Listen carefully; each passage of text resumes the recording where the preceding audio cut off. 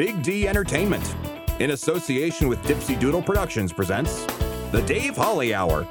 Brought to you by Posh Boutique at the Bridges at 57th, The Sky in Tea, XL Chiropractic, Quality Nails, Jesse Moffitt Entertainment, and Sonny's Pizzeria. The Dave Holly Hour features Sioux Empire arts and entertainment conversations. A true lover of arts, entertainment, good food, and fun times, including an occasional Jack Daniels. Okay, so a few Jack Daniels. Here he is, Dave Holly. Welcome, Sioux Empire arts and entertainment lovers. Alex Newcomb Weiland stays busy at the Premiere Playhouse. She's on staff and still finds time to be in productions as well. Then Sioux Falls Arts Council Executive Director Kellen Boice is back on the show. She too is busy. We talk about a variety of subjects, including how the Arts Council and the city look to beautify an eyesore downtown. Plus, we'll tell you who gets this week's honorable mention, as well as draw for another winner of Pizza with a Podcaster. But first, let's pop the cork on this bubbly little show. Time to grab your favorite beverage, lift it high, and toast it to being Thursday, a.k.a. Weekend Eve. Hey, the weekend isn't around the corner, it's here! So long, hump day and your frumpy way. We say hello to Thursdays with opening nights. The weekend is near and we can see the bright lights. Yes, Thursday, you're so hearty, we can't wait for Friday, so a day early, we start the party. Lift him up high, and yes, I have a drink in hand as I am ready to salute and give a Weekend Eve toast to our neighbor, Cameron Nelson. Congratulations on becoming a District 10 state representative. Our best wishes to you as you begin your journey in the state legislature. So congratulations and cheers to you, my dear neighbor, Cameron Nelson. It is time for another drawing of Pizza with a Podcaster. Each week, we draw one name out of the barrel of names of those that have followed the Dave Holly Hour, either on Instagram or on Facebook. And that person then wins a free pizza from Sonny's Pizzeria. Oh, they got good stuff just there the other day again. And we say congratulations this week to Brenda Ludens. Brenda, we will be in touch and get a certificate to you for a free pizza from Sonny's Pizzeria. Honorable mention. What made Dave smile, laugh, giggle, guffaw, slap his knee silly, have a tear of joy, or just say, oh, wow. I believe that's how my love described what I had said when we were at an original musical, Salem. Written, produced, directed, basically everything but act himself in it. Luke Tatchy. Congratulations on your honorable mention for this week. Luke has been on the show several times, but you know what? As I was watching the previews coming up to opening night last week on social media, I kept seeing all the things from the dress rehearsals, and it was like I was watching a Broadway show. And it's like, this looks incredible. And so then we get there, and I just kept thinking, this looks very Broadway-ish. Luke, one of the most creative, multifaceted people you'll ever meet, writes the musical, scores the musical, directs the musical, even directs the music. The music, the musicians. Luke, if this or anything else you ever create ends up on Broadway, please remember us. Congrats again, Luke Tatchy, on this week's honorable mention. Later in the show, Sioux Falls Arts Council Executive Director Kellen Boice. Coming up next, from the Premiere Playhouse, Alex Newcomb Weiland on the Dave Holly Hour. Comedy magician and hypnotist Jesse Moffitt's right. He can't play the piano, but he can sure entertain crowds with his amazing magic and clever quips. His shows always make the participants the stars, especially when they've fallen asleep on stage. They've been hypnotized. Are you the party planner in your group? Then you owe it to your group to make the event magical, even if it puts you to sleep. Here's how. For booking information, go to Jesse Moffitt Entertainment on Facebook. That's JESSEMOFFITT. Or call 605-929-0964. Helping women feel empowered and confident is what Posh Boutique at the Bridges at 57th does, while supplying high-quality clothing that fits your lifestyle, personality, and price point. Whether you want comfy and cozy, casual attire, or something for a special occasion, Posh provides quality, selection, and value. They carry sizes extra small to 3X and have something appropriate for any age. Feel empowered and get confident.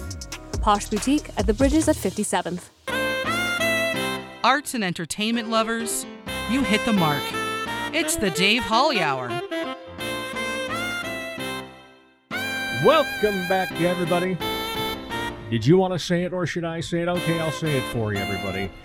It's always a pleasure to talk Sioux Empire arts and entertainment, and I have been waiting for this interview. And we're at a special place to hold the interview because she's going to eat pizza. Because she was the first winner of Pizza with a Podcaster, Alex Newcomb Weiland. But you've probably heard of her if you've been around the arts and entertainment scene here in the Sioux Falls area. She's been a little bit busy, and that's how come it took this long to get her free coupon for a free pizza and sit down with her to talk about everything she does. How are you? I am great, Dave. How are you? If I were any better, I'd be twins. I could get twice as much done. That would be so nice, That'd wouldn't be it? 2 podcasts a week.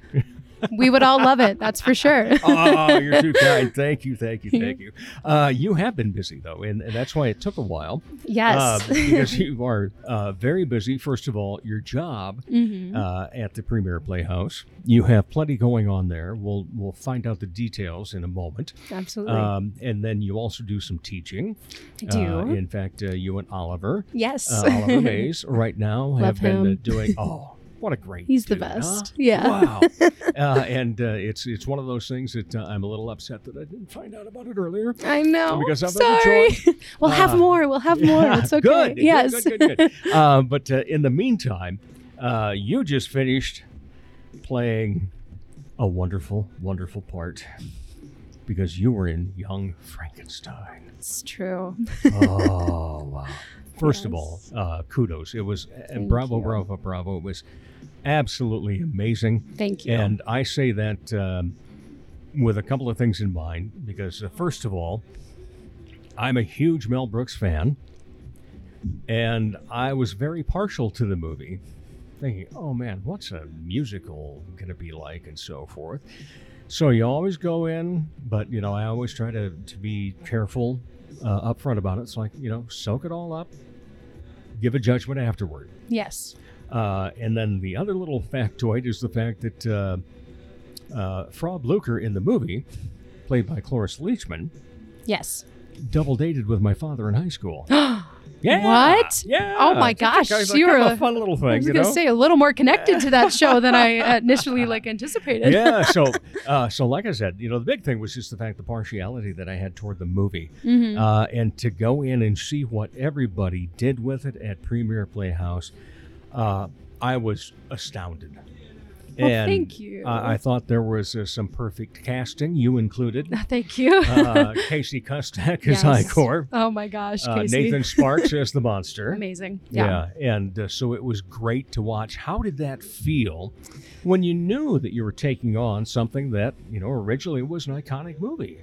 Oh my gosh. Well, to say the least, it was, it's a little overwhelming because you're like, oh my gosh, there's this standard, right, that I have to meet. There's this standard or expectation from audience members that are familiar with the show and familiar with the movie. Because you played the part that Terry Garr had. Yes. And yes. I'm a little partial to her. Yeah, she's awesome. We love her.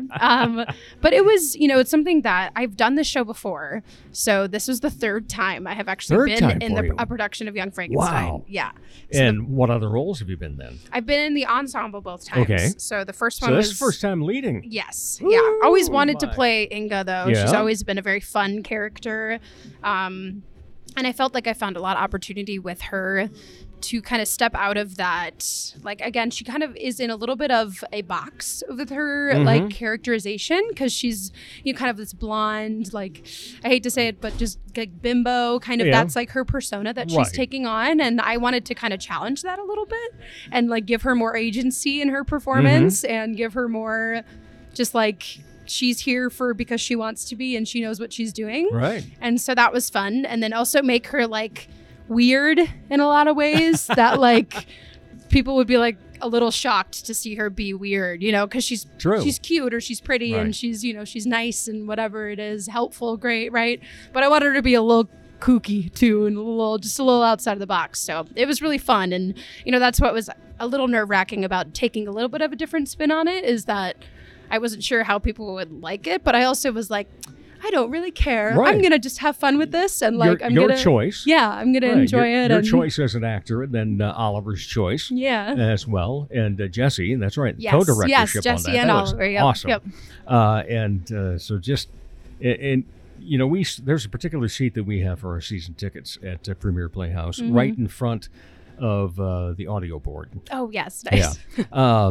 But you hear all sorts of things sitting back there. We hear all sorts of things. And then also that night, Jesse was sitting just a few feet beyond them, right up against the back wall. And it's like, man, somebody's really enjoying this show. Yes. Oh, it's the director. Yes. I know. He loved to encourage us every single time. It was so funny because you can hear it. You know, when you recognize someone's laugh, I will say one other person, Rebecca Meerman, her laugh is just like infectious. One of those, yes, you can like hear her in the audience and you hear Jesse in the audience. You're like, oh, yes, I know they're out there today. This is great. I have someone on my side. It's exactly. Awesome. Well, you can count on me to be on your Thank side you, too. Dave. I because appreciate you are tremendous. And for me, it was the first time to see you in a leading role. And so it was incredible, well, like I mentioned earlier. And not just saying that because you're sitting across the table from me, but thank you. Because we go to quite a few shows around here, and love to see, you know, the production. Love to see, you know, I always like to go back to something Sarah Crosby said when she first moved to town and started theater mama. DAPA. Yeah, I was one of the directors for a while. Wow. Yeah, a long time ago in a land far, far away. That's amazing. But, you know, one of the reasons she started was she said, the kids in Sioux Falls are as talented as the kids in New York and Los Angeles. They just don't have the opportunities. And I love that we are seeing incredible opportunities. Yeah. And love to see how much everything steps up too.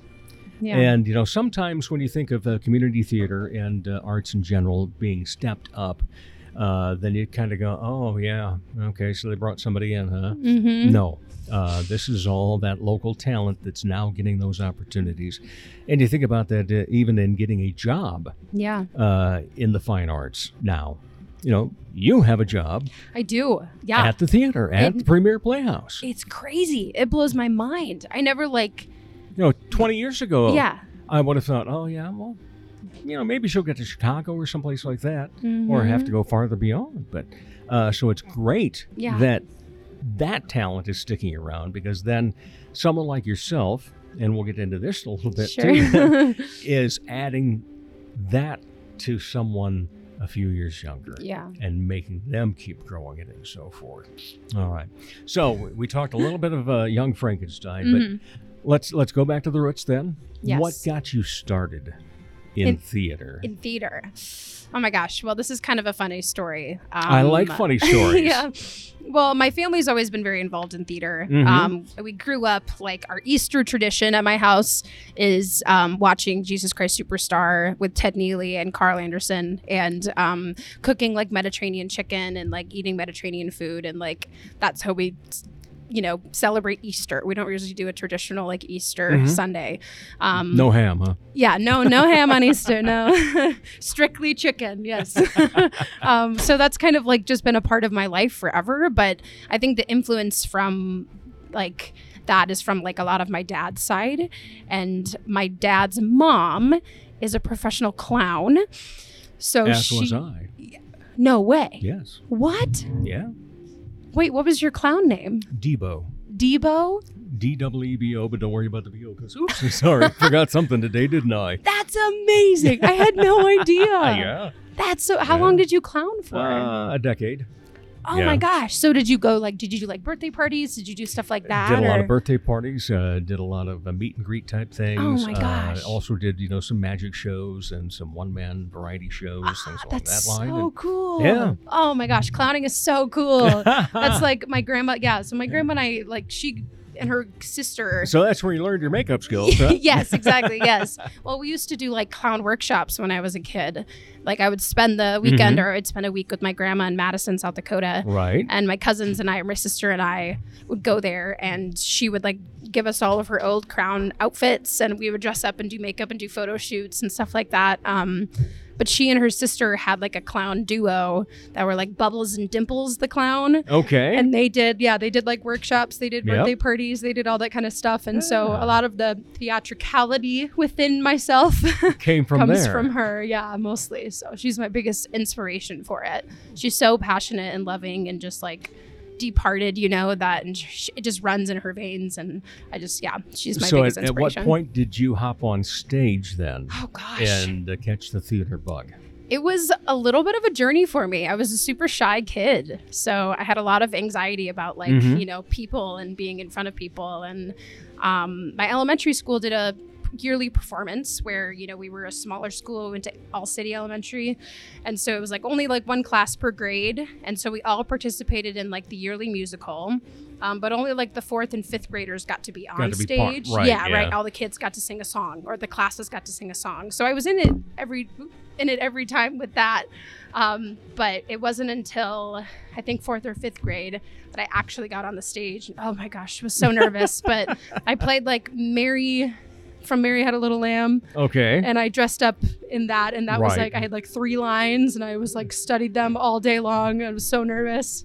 And that was like the first role I think I had on stage was in 4th grade. So what was the first time that you bumped up beyond that then? Was it a high school play then or anything? And did it all progress then throughout? Yeah. So, I mean, I always kind of had a thought and a dream that I wanted to be like an actress or an actor in my life. And, I grew up with like I'm not going to be able to do that. Like, that whole thing, we always are in that. Sometimes we just can't do what we want to do because we won't make enough money or we won't do all these, we won't get what we need from it. And it wasn't until, I think it was my senior year of high school that I played Cinderella in Cinderella.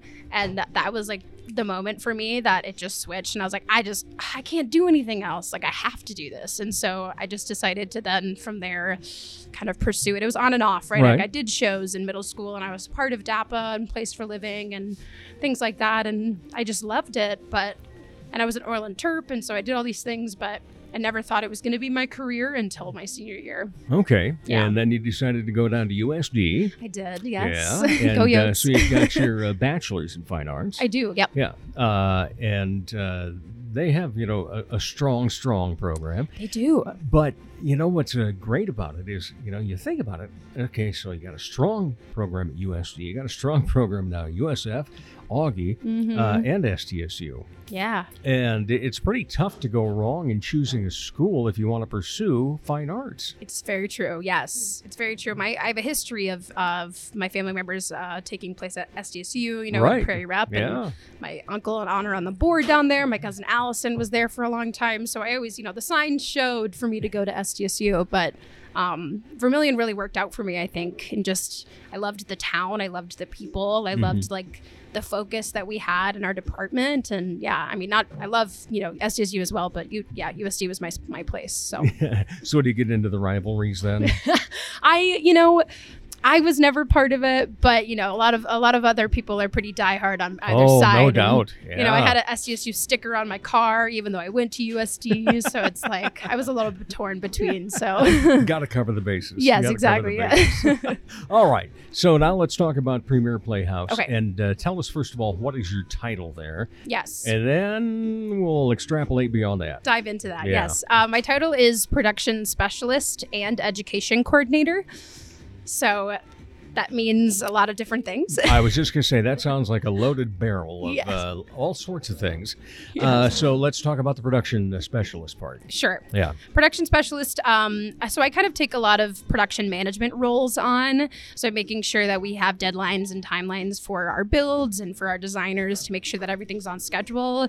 I also am like the main form of communication between our designers and our stage management, our direction team, people like that.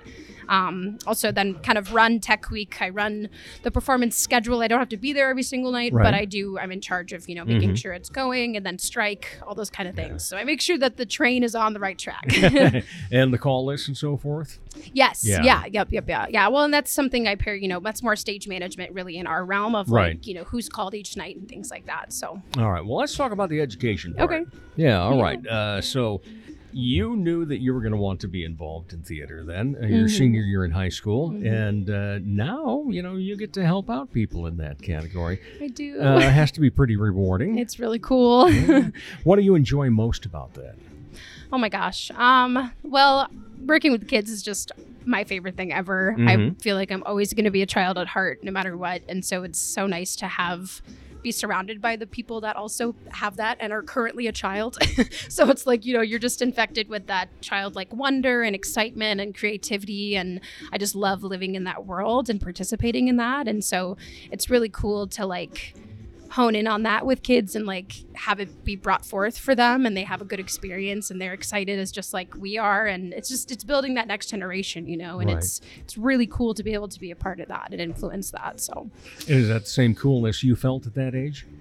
It was, yeah. I looked up to so many of my teachers and my professors. Bob Wenlin was one of my biggest inspirations in Sioux Falls for so long, still is currently, but he was a mentor of mine for years, and I learned so much from him. And so it's so cool now to be in that next phase where we're friends now, and you know what I mean? Pretty good guy to follow. Yeah, exactly. Definitely. So that's what they helped me keep that excitement. And so I love that I get to be in the same soil Right. and that build that and grow that as well. Yeah. Well, one of the things that we saw this past year was with DAPA, the incorporation of people that are acting on a regular basis Oh, it's along such a cool with thing. the kids. Just absolutely loved it. Yeah. And great. it's so fun to see all that taking place. So what else do you see? Well, another great project, Penguin Project that Oh my Premiere gosh. Playhouse had this past summer. Wow. It's my favorite thing I've ever done. Yeah. Or been a part of, it's such a rewarding experience, and I don't ever want to do anything else. Yeah. I look forward to it. It's my favorite production, I think, or yearly production that I will ever do. It's amazing. And I think our production team and the kids involved, everyone feels the same way. We just found a community of people that feel the same way. Yeah, So phenomenal to see that. So thank you. what about the things that you want to accomplish in the education department at Premiere Playhouse? Oh my gosh. Well, we're starting to do some of it right now. We have our 2 acting classes that are going on this year. Our scene study class for both youth and adults, and then also our musical theater or acting and musical theater classes for same youth and adults. Just stuff that we just want to have available to our community. Right. They're all free of cost. Well, So and I suppose it's also a great way of building up the stable. yes, exactly. Okay, yeah. Well, if we do this and somebody that's never been on stage before all of a sudden comes up and wows us, then we've got somebody to look for. Exactly. Yeah. What's been the toughest part of putting those classes together? I guess, part of the same issue I think that you've had is just getting the word out and making sure people know that they're available, and luckily we had a really good turnout for this first class that we've done.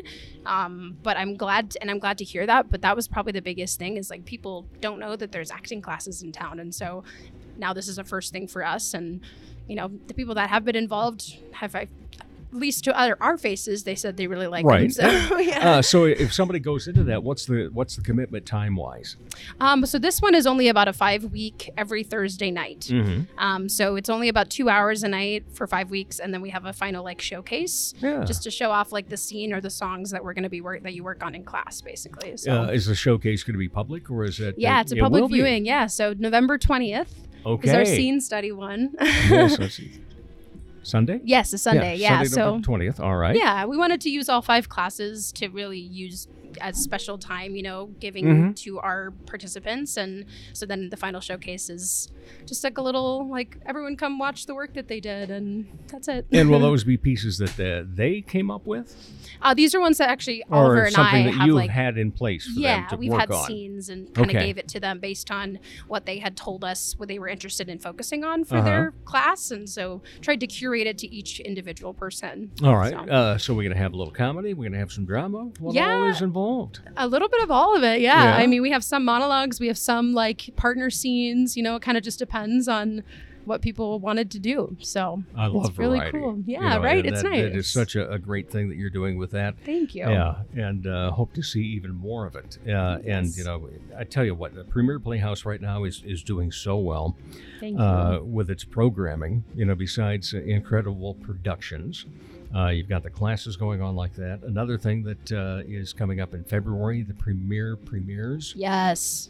So cool. Just fantastic. I was fortunate enough to be part of a reading of one of them that was chosen. Mo Hurley is just one of those incredible people. She's amazing. Yeah. And, I remember last year and 29 Steps, and then at the end of the show going out and so I saw Marisa first, and I was going to go up and say congratulations to her, and she starts walking right up to me. She says, I keep telling people that Mo Hurley's a force to be reckoned with. Yes, she is, though. Author, writer, performer, all of it. She's incredible. Yeah. And just a director fun... now, too. Yeah, exactly. Oh, she's so good. And so just so much fun to see so many different types of personalities that make it on stage.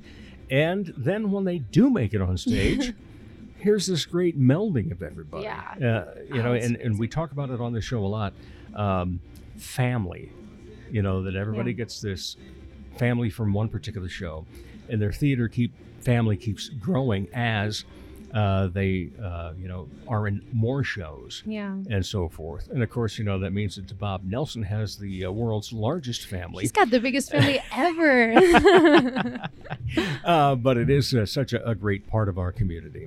But besides Premiere, have you been in productions around the area as well that you would like to do again, or my gosh, be at and so forth? I mean, all of them, but yes. I've worked with Bear Bodkins a couple of times, so with Jana Fitzsimmons and RJ Fitzsimmons, and that has been always just an incredible summer, activity that I've taken part of, and I'm hoping to get back into that again sometime and audition for them again. I did a Goodnight Theater Collective last year, where I was in Little Shop of Horrors and Into the Woods, so both of those were awesome. I love that group. I love everyone involved in that, so...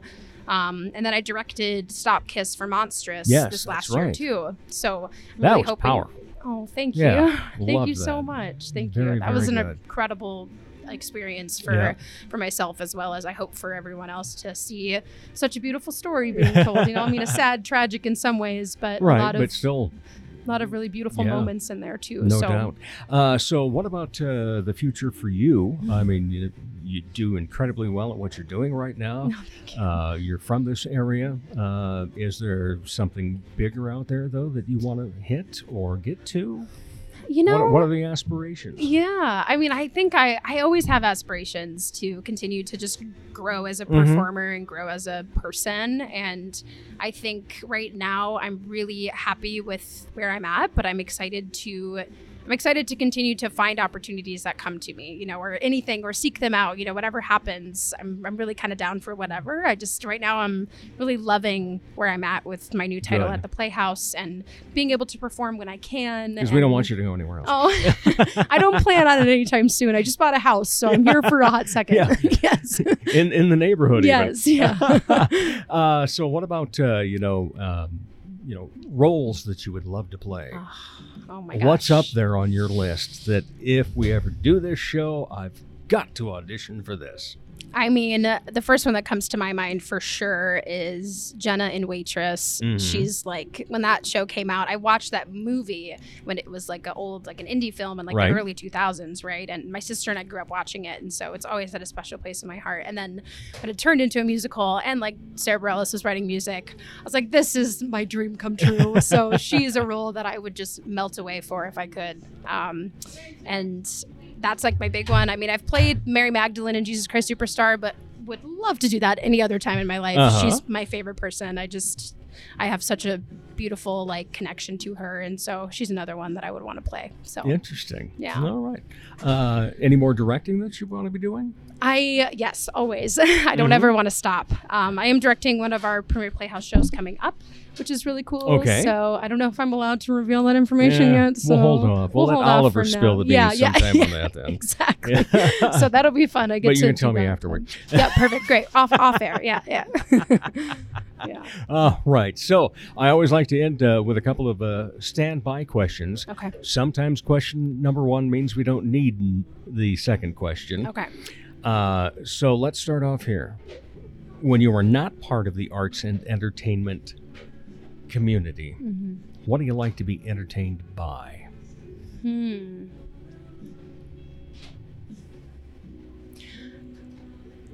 Can it still have to do with the arts and entertainment? Yes. Even though it's not me doing it? Yeah. Because it's actually that's what I always intend the question to lead to. Yes, okay. Yeah.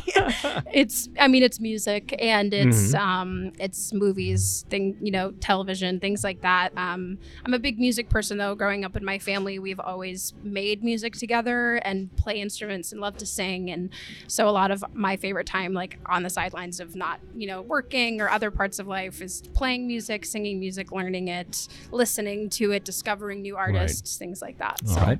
Then that means we do get a chance for question number 2. Okay, cool. Any other hobbies? Any other hobbies? Well, I love my plants. My plants are a hobby at this point. It's a new hobby for me, so I'm still learning. Oh, you're going to love the neighborhood. But that's great then. Yay. I can hopefully learn from others in the area too, because plants are a big one for me, as well as I love to paint. My grandma, who's also the clown, is a painter. Okay. So I learned from her a lot when I was growing up. Wow. And have been influenced by her in that way. So I paint, and it makes me think of her, and I'm not as great as she is, but it's fun, it's relaxing, it's therapeutic in a lot ways. That's always the thing is some artists paint for the public, some paint for their own selves. Yes. And hopefully when they do paint for their own selves, that we also at some point do get to see it. Because it's always nice to see, okay, what was somebody reflecting? Just like I always like talking to singer-songwriters. And it's like, okay, you've done really well with this particular song. What's your favorite song you wrote that hardly anybody's ever heard? And I always like those types of questions. That's so nice. Yeah. What's the bit that you did you're the most proud of that maybe if only a handful saw? Well, like for painting, is that what you're referring to? Okay. That or anything along the line in arts and entertainment that you've been proud of that nobody really saw. Well, I guess can I have 2? Is that allowed? Yes, you may. There's one that I wrote a song when I was in high school. So I'm not a singer-songwriter, but not really I don't write songs very often. It's just when I'm inspired, right? That I have that I've played for my mom a lot, and she just loves it. And she, but she's also maybe a little biased because she's my mom. But that's when I'm very embarrassed to play in front of other people because it's very, it's very my heart exposed and like ooey gooey on the ground. Everyone can get stuck in it. So, and I do think, this is episode number 155. First time ooey gooey has been mentioned. Yay! Changing the world. No, I'm just kidding. So that's kind of one of my favorites. That is, I'm a little more shy about. And the other one is I'm maybe not quite as shy, but it's in my house. It's just a little terracotta pot that I painted that has like a cactus on it with a smiley face, and he's just really happy to be there, and I love him. So well, fun, and we've been happy to have you here. Well, thank you, Dave. Again, we're recording today at the Sonny's Pizzeria because Allison, she was on the list to have as a guest anyway, was the first winner back in August of a free Pizza with a Podcaster. Woo. Yes, all you have to do is follow the Dave Holly Hour either on Facebook or on Instagram, and you are automatically entered. We draw one winner each week. And if you want, you can actually have pizza with me, but you don't have to. But you get the free coupon no matter what. So it's been a blast getting to know you more, and as well to see everything that you've already done and what we're looking forward to having you do even more of. Thank you, Dave. All right, appreciate it. Been a pleasure, and we'll be back with more of the Dave Holly Hour in just a moment. Sure, they have darts, and you've heard me talk about how ruggedly handsome the trivia host is, but all caps fun never stops at the Sky Lounge and Tea. And fun is best had with your friends enjoying live entertainment, as in live and local. Yeah, the Sky Lounge believes in giving you the best bands, solo artists, and comedians from the area. The Neo Johnsons, Elizabeth Hunstead, Skylar Volks, as well as many others. And a great staff will make sure you enjoy your fun at the Sky Lounge in Tea, South Dakota. Ladies, when it's time to give your nails some love, get that extra special treatment from Quality Nails on South Minnesota Avenue in Sioux Falls. Manicures and pedicures that look great and make you feel fantastic. Zaya and Tony provide professional care for your hands and feet, whether you just want the basics or an extra special look with added flair. Oh, and guys, it's okay to treat yourself too. Quality Nails. Call for an appointment. 605-334-1463. He's a bit flirtatious, but most of all, fun. Once again, here's Dave Hawley. Welcome back, everybody. Oh, yeah, you know what I'm going to say. It is always a pleasure to talk Sioux Empire Arts and Entertainment. It even becomes a greater pleasure when you get to talk about it with an executive director in the arts community. Kellen Boice from Sioux Falls Arts Council. How are you? I'm good. How are you today? Glad to hear that. I'm doing well, thank you. I've been throughout the day saying, if I were any better, I'd be twins, because I could get twice as much stuff done. I don't know if that'll ever come to fruition, but, there was a time when I was quite heavy and most people already thought I was twins. Oh, no. Yeah. But we keep going forward, and Sioux Falls Arts Council has been going forward and forward and forward. You have had some busy times of late. Yes. Yeah, and so I think the first one that I want to talk about, there's several topics we have in front of us, is that big wall. Oh, yeah. That is... It is a site, but not for sore eyes. It's a site. But we're going to beautify that site. And this is the week that you're actually going to be looking at, a lot of the applications. This comes out on Thursday morning, but on Wednesday, I believe that's a deadline for the people that want to get involved, whether as an individual artist or as a team of artists, to paint a mural on the side of that. I'm not even sure what's on the inside of that anymore. Oh, it's a parking ramp. It's still just a parking ramp. Yep. Okay. Yeah, but it's not the prettiest site now, so let's make it something. Yeah, so we've been working with the city on how we can kind of beautify that space. Right now, the city is looking for a developer to come and actually redevelop the front of that site and possibly on top of the parking ramp. But in the meantime, we're signing what we call a use agreement with the city to use that wall space and put some artwork on it until they have an actual developer come in and finalize and build a building in front of it. So we received about a $30,000 donation in order to do a call for qualifications.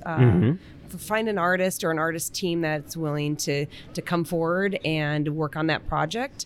The wall itself is 240 by between 60 and 70 feet high, so it's quite big, but we don't intend the whole thing being painted completely. Okay. Using more negative space and kind of being creative with the space is what we're trying to find an artist that's willing to do that.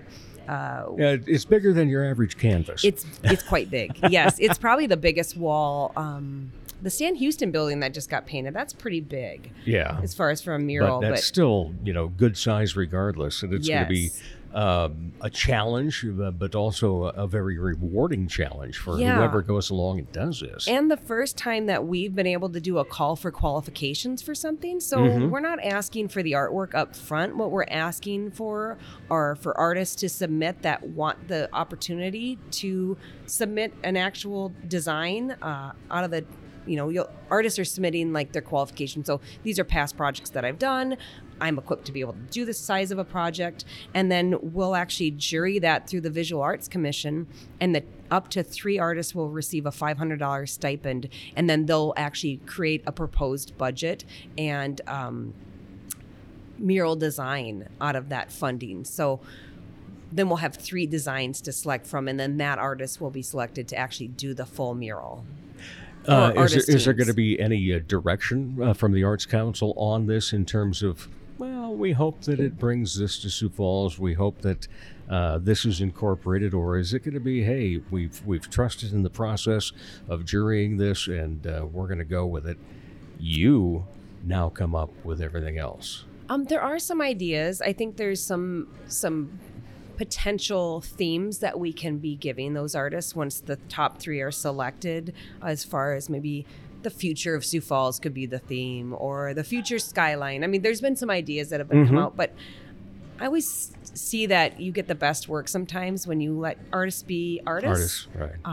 So it'll be determined. And then once the design is selected from the top 3, I'm sure there's going to be some navigating between the artist and, the Arts Council in the city about what, some finite details that are going to come out of that. But it'll be great no matter what. I mean, the artists that are submitting right now, you wouldn't believe it. They're all amazingly talented. Any one of them would do a great job. So, well, and just the fact that we're going to do something with that site, that it will be beautified one way or another is a fantastic feeling for those of us that are downtown a lot. And it really needs a reset, right? It just needs let's just put a reset button on that space. It just had so much negativity, and just to see something beautiful when you walk by it or drive by it is just, I think it's needed.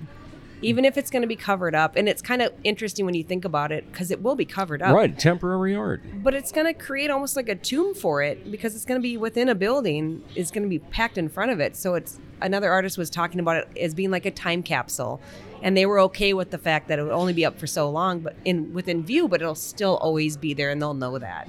Well, which made me really think of, that's kind of an interesting way to look at it. True. And what is the projected time that you'd be looking to have this start, be completed, and then how long does the city think it would be before they develop? So the mural artists, once they're selected by December, will know who's going to be doing the work. That artist will have time to develop their idea with us, and then come springtime, when it gets warm enough, a primer coat will go up. The city's going to put up the primer coat top to bottom on that whole wall, and then the artist can start working with the plans that it'll be finished by June 30th of next year. Wow. That's not necessarily that long of a time frame to get that size done. Yeah. I mean, again, we're not asking for paint wall to wall, top to bottom. True, but just by that same token, it's just, depending upon when Mother Nature decides that it's spring for us. It is, it is. And then once that is, because by the time next year, the city's actually doing their call right now for developers to look at that space. And so they're imagining it's going to be 18 months. Yeah. At the least. At the least, I was going to say, things in government. It could be up to 5 years. Right. We're not...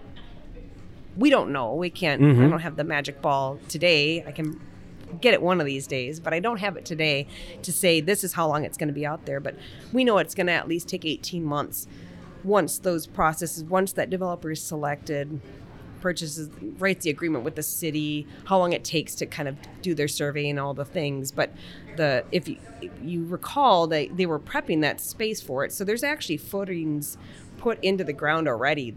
It's ready to be built on.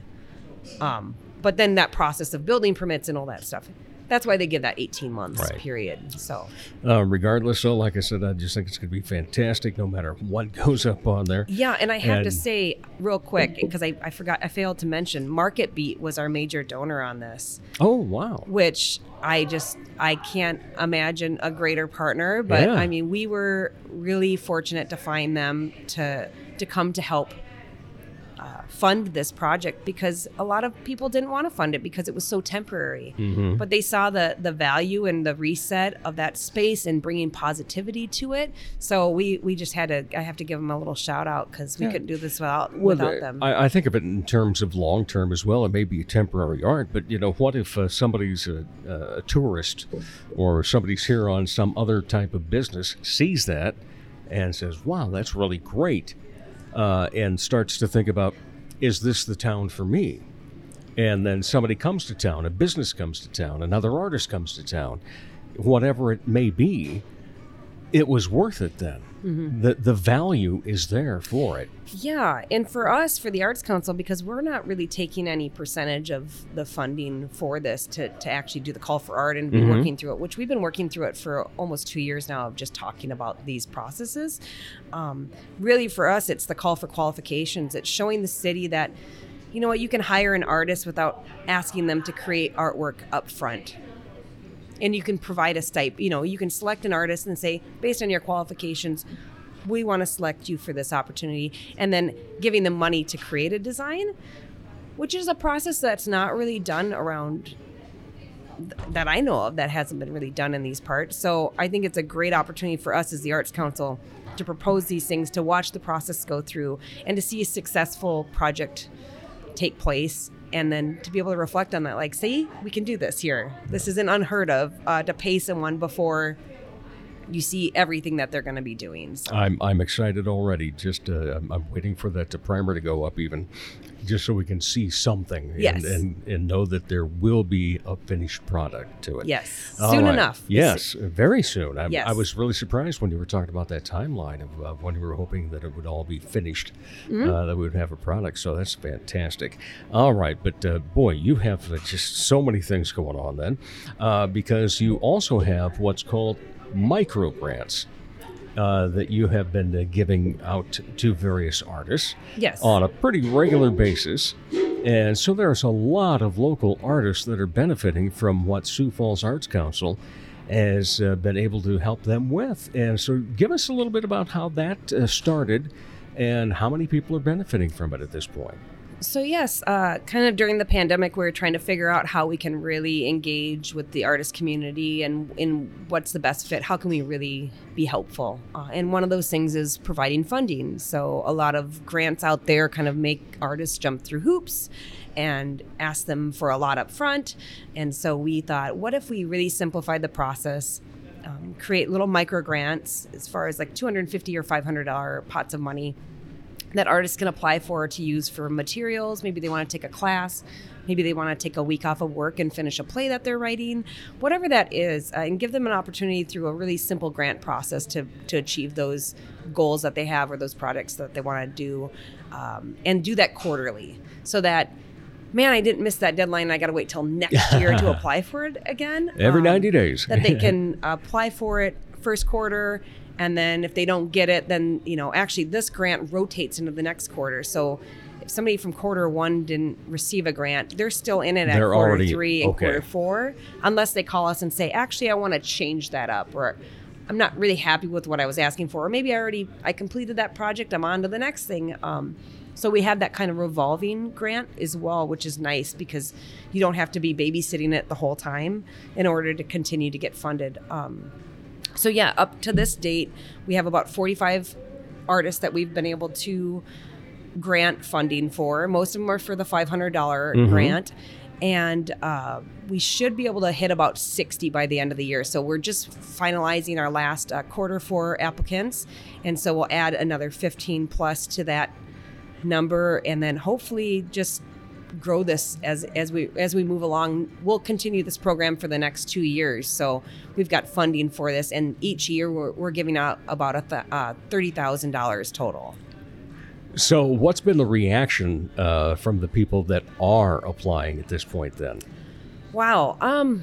It's all over because everyone's asking for different things. So we're not really focused at this point of doing too much on the evaluation portion. So we'll get stories are kind of trickling in, like, oh, by the way, quarter one, I received this micro grant and I'm finally getting around to doing this project. I have some time off of work to do this. Or, but it's been very positive. I don't think one person has said, man, you gave me this money and I've been miserable ever since. Don't know what to do with it. It's been really positive. And sometimes it's not always life-changing, right? But sometimes it is. So it's kind of hard to quantify kind of the reactions I've been getting because they've been so varied. But it's been very positive. We know we're doing the right thing. I always say every time I'm writing these checks out to these artists and putting them in the mail, It's just like focused. We are doing exactly what we're supposed to be doing. This What is the your kind mission of work is, that's right. important. Yeah. And our community is really responding. Right now we have about 270 artists in the queue, meaning 200 applications have come through. And out of that, we've been able to fund 60 of those. We'll be able to fund at least 60 by the end of this year. So that's telling me that we've got a great, rate of people applying. True. And the ones that are actually receiving it, I mean, it's like, 1 in 3 that you'd be able to get. I'm trying to figure out the math in my head. It's probably not 1 in 3. It's like probably 1 in Little beyond 4. 3.5. Yeah. That you'd be able to actually get the funding. So that's really good. You have a really good chance, artists Right. do, of actually receiving the funds. Do you think that one of the biggest misconceptions in our community, because we do have a very strong visual arts and performing arts, arts and entertainment overall in the Sioux Falls area is growing by leaps and bounds. Do you still think that there's a misconception out there? A lot of people don't realize how many actually do this for a living? Or that it's more than just a little hobby? Oh, I mean, I think the people that would rather not have a part-time job, they'd rather be creating Exactly. full-time. I think there's Yeah. more people that want to be creating full-time than there are people that are just doing it for a hobby. And that's just when I meet an artist, I'm talking to them, and you can hear it that they wish they had all the time in the world to be doing what they love to do the best, not Right. waiting tables or Yeah. working at their part-time gig. So a micro grant helps that person and maybe spurs them along to continue and It can. We just see ripples, right? We see, maybe it didn't change everything for them, but and that's also why I didn't want the evaluations to be very strict, like, oh, you have to tell us in 6 months how you've Right. been, because I want them to come in as they realize, like, wow, maybe that spurred them to take a class, and since they took that class and they got that job, they did this thing, and then 2 years down the road they're thinking about it and going, but it kind of all started from the microgrants. Then I want to hear those stories. So we're still learning about what that does when you directly fund the arts from the bottom up, instead of putting all the money at the top and watching it try to trickle down, which it really doesn't do that. And so I feel like the process, and that was great when we applied for the grant to give out the grants from the Sioux Falls Area Community Foundation. They were skeptical on if we could find enough artists to give that much money to.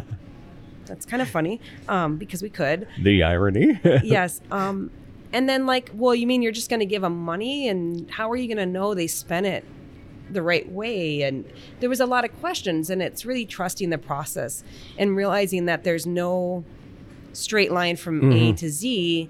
There's all these points, and for artists, it's ever changing and evolving. So it's really hard to just say we have to do it this way.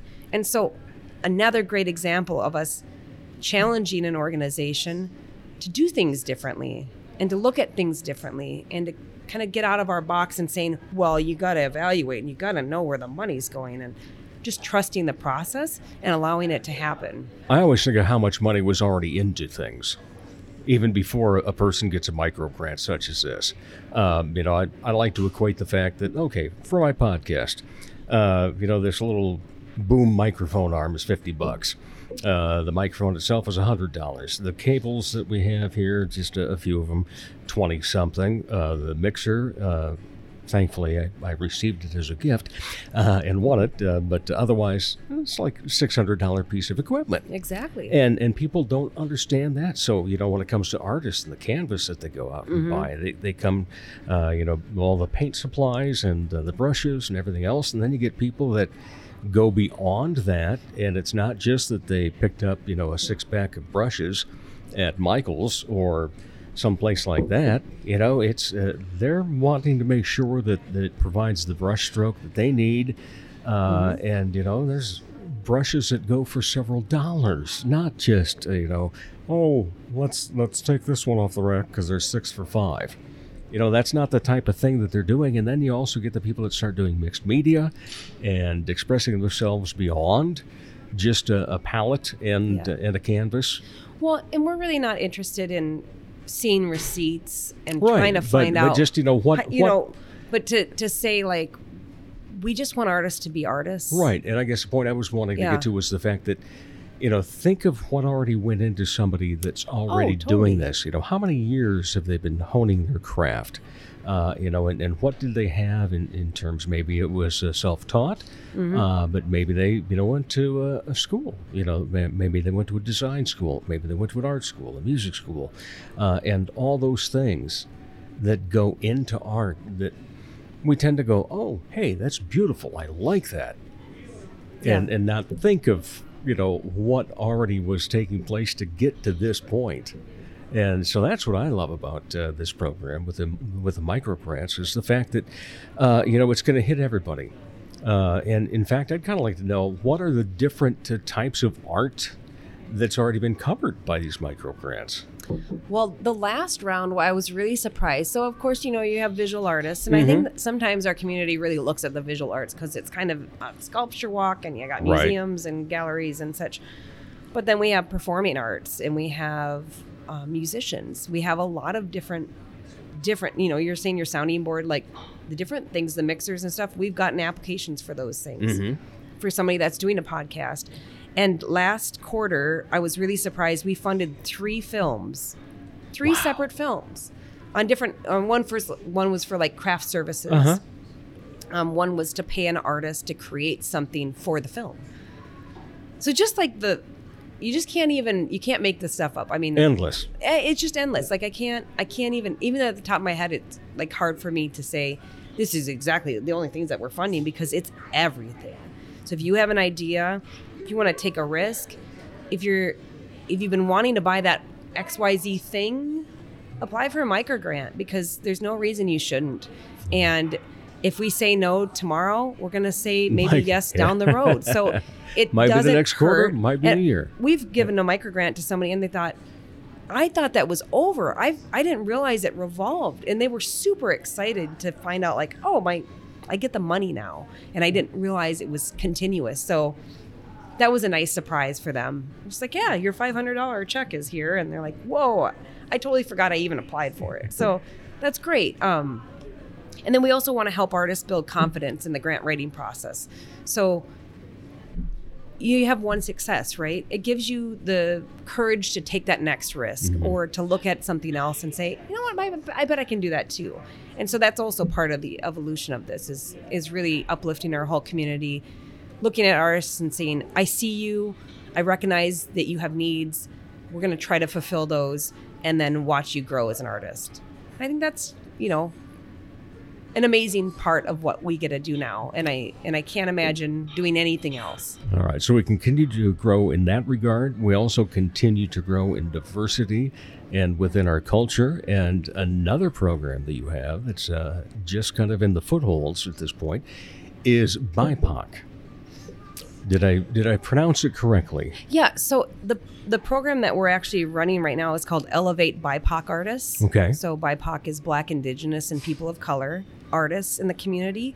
And that is actually a program that we developed through a grant that we got through Arts Midwest in conjunction with the Arts Council, the Statewide Arts Council, and Raising Magpies out of Rapid City.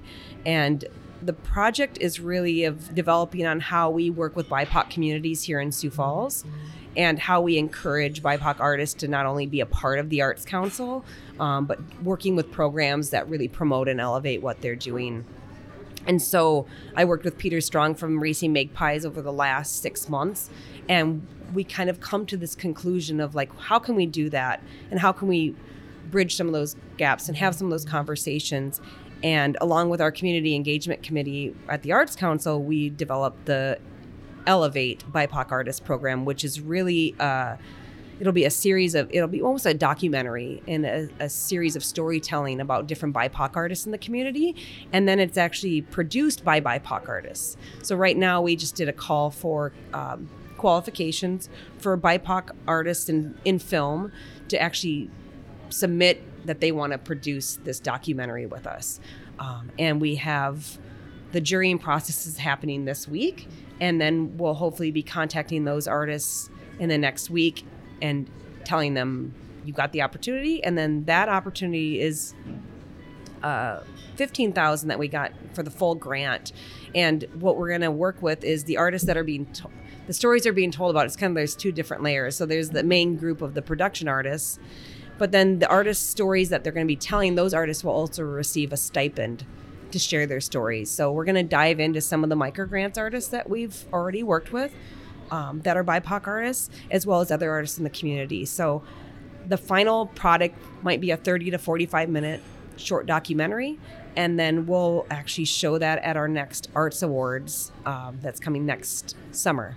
So we'll preview it there, and then hopefully that production team will be able to use that film and submit it to other film festivals and different things like that, and elevate everybody, right? Yeah. See, another group that we don't think of often here are the filmmakers that we have. Oh, films. Yeah. I mean, South Dakota Filmmakers Association. We got, it's really growing. The Cinecu, with the USF and the Cougars and their cinema stuff. And storytelling is a really important thing, as you know. I mean, we do podcasting. It's the voice. And not to say that people aren't reading anymore. I mean, they are.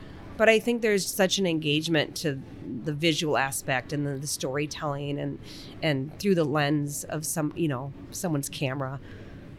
That's fascinating for people. True. So it's like the point of view, different shows that you see on PBS and the different things. Like, people really love that aspect of somebody telling somebody else's story as well. So and documentaries in and of themselves, thanks to streaming, have gained in such great popularity. So that anything you want to learn about anymore, it's available for you to learn about. Not only just learn, but a bigger word that I love to use when it comes to arts: appreciate. Yeah, and be able to take things in and just appreciate it. Be thankful that we have those types of artists and creators in our community. But do they need a leader? I know that you, obviously, as an executive director of Sioux Falls Arts Council, have plenty on your plate. I mean, think of what we've just already covered in the last 25 minutes. But I know that there's been a movement afoot at City Hall to look at least at having an arts coordinator position. Where do we stand on that right now? What's a possibility? What's the process? So a while back, the mayor had presented his administration budget to the city council, and one of those items was to have an arts coordinator position added to planning and development into their department there. And that was, out of all the positions that the city council approved, that was the one that they did not approve. And so it's not dead in the water. I know we saw some things the Argus sent out, and it's over, and some people got really discouraged because overall what this position would really provide is a voice for the arts within the city administration. And that's very important, because when we're at the table with the cities at the table making these decisions and doing these things and moving them forward, sometimes the arts really takes a back seat, or is maybe one of those items that gets cut off at the budget floor. Is just like, they're like, oh, well, let's just get rid of the arts because we don't really need that. There's not really somebody that's pushing or advocating for that at the city level. And you have the Arts Council, you have other organizations we're all doing our own thing, right? And sometimes when we get brought to the table, so for instance, when the Arts Council got approached to help with the wall, the eyesore, that was after the fact. So this person would really be sitting at the table during those major main discussions. More frontline. We're just getting at the very tail end of things. And so when we're more and more intentional about how we implement the arts into our community on that level, you really see that. I know there's some documents that have been created through some other commissions that looked at maybe a 1% for the arts. Well, that's a document, right? But we need someone to take that document, and the 1%, and I'll kind of explain that quick. So the community improvement projects that happen in the city, right? They have a budget. And so this document, this ordinance would create, saying if you were going to do a project, say, whatever over in that area, and you were going to allocate this many millions of dollars, 1% of that needs to be allocated to implement the arts into that project. It's just a document, right? And it's a really great idea, and a lot of major cities have this, but somebody needs to champion that. And so this coordinator could do that. They could also look at just different ways to apply for different grants to bring us all together. You know, we are all kind of in our own little bubbles as far as Arts Council's doing what we're doing, the Pavilion's doing what they're doing, the Levitt's doing what they're doing.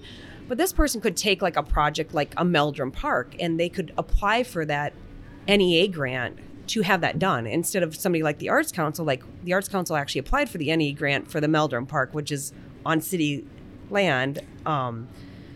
It's just, it would make things make a little more sense, I think, for our community too. You know, you'd have community murals, you'd have implementation of ordinances, you would have just talking about the arts, you know, through Public Works and the health department, and just different ways to really integrate that into all of the aspects of our life, instead of just saying, well, I provided a wall over there, or here's a stand for a sculpture, which really doesn't integrate. We're just, that's just kind of imagining that the arts are really just a cherry on the top, right, versus the arts are an integral part, are the heart of our community. It's just as important as having power or water running to our homes, is having the arts come in different areas and in different aspects of our life. And so it's maybe the next step for our city to really step it up as an arts community, which I believe we truly believe we are. If you look around at what we're doing, exactly, it's really like, it's the most appropriate step. So to get back to your question real quick, I know that you were asking like where things are at, right? It's not dead in the water. And right now there's some members of the original Arts Task Force who were originally suggested this position be a thing. Right, I recall that from a couple of years back. And the Arts Council, we're right alongside with that.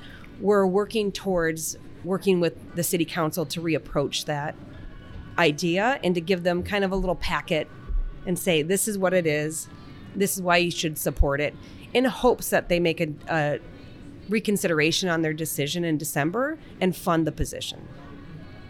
Right now we're doing open forum, and I can send you a little more of the information too, where we're asking the arts community to sign in on that they are in support of this, as well as come to a public input session if they have any additional questions. And we'll have some stuff going through our social media so other individuals can sign the petition and be a part of that. So then they'll be presented in that packet to the City Council to say, this is supported by these major organizations, these major businesses, individuals, your constituents, families, all these people are in support of this, and this is why it's a good thing. All right. Well, we look forward to that coming about as well. Just the one final thing I guess I wanted to ask you is, what do you think we still need in the arts community? More of you. Oh, God bless you. I appreciate that. Thank you. We need more people to go out and. Well, when I say more of you, Dave, you go to every show. Pretty much. You go to every show. We need people like you that support the arts. I mean, do you watch movies? Yeah. You probably watch movies, but I feel like you really take in a lot of the live, the interactive, that we right do. There. Yeah. You're a butt in a seat. You're there. You're doing it. Season ticket holders to 1, 2, 3, 4, 5 different theater companies. Yeah. To just look outside your regular bubble, to experience something maybe that you wouldn't have experienced, to go out to that show that you've always been meaning to go out to go to your favorite restaurant, listen to some live music. I mean, enjoy what our city has to offer and show up. And I think that's what we're always saying is show up to other people's events, come out.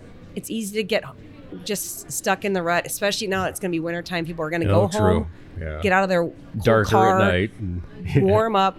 But, look out in the community, go to the Arts Council's calendar, check out some events. We host a lot of events on our calendar so you can see all the different things happening. And there's not a day out of the week that there's not something happening related to the arts.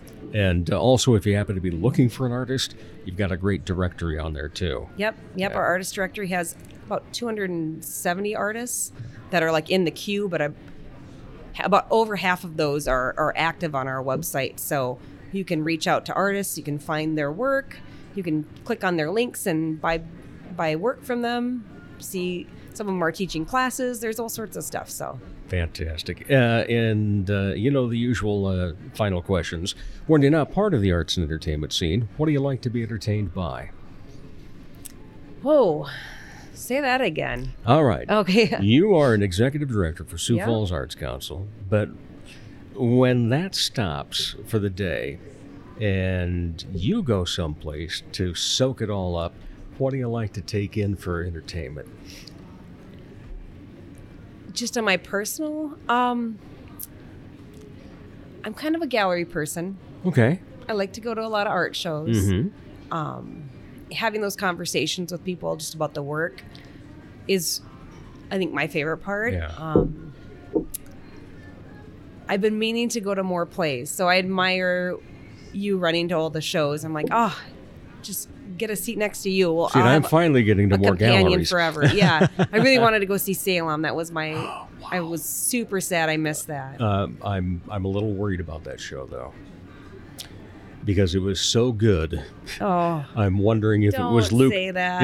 If it meant that Luke Tachi's going to be called by Broadway to put something together. He better. I mean, If somebody deserves it, wow. Oh, I know. There's so many things like that. No, I don't get to leave work. So when you're saying, like, when I take off my executive director hat, I don't get to take that off. Yeah. I'm kind of always on. And I just really enjoy the community that I live in. It's great to be around so many creative people. It feels like it's energetic and it's right where I want to be. And I love that I can walk out the door and just have this world out there to just select from. And anytime I walk into a space, I feel like I can know somebody in there. I don't even need a date. So, okay, so aside from that, then, when you do take off the work hat, what do you like to do for fun? just hang out with my family. Yeah. Yep, I have a Always 3-year-old good son, answer, so yeah. And, he's quite a. He takes up a lot of my time. I was going to say, he looks like he's getting more energetic as he ages, too. He's bouncing off the walls. Yeah. Really into Spider-Man right now. So Okay. I have to say, if I get any free time, it's usually watching Spider-Man Into the Spider-Verse, like for the 100th time. So, but I enjoy it because I'm with the people I love. So. Oh, there you go. All right. Well, thank you so much, Kellen.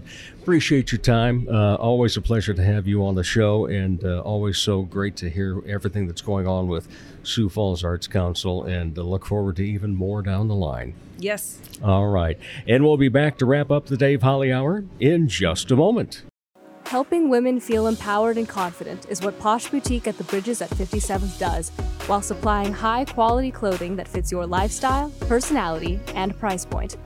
Whether you want comfy and cozy, casual attire, or something for a special occasion, Posh provides quality, selection, and value.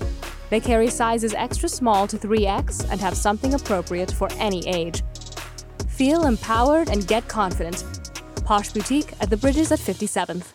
Dr. Perry Langston and Dr. Corey Tooney know excellence is in you. That's why they provide you with excellent care at XO Chiropractic, improving your overall health in spirit, body, mind, and will.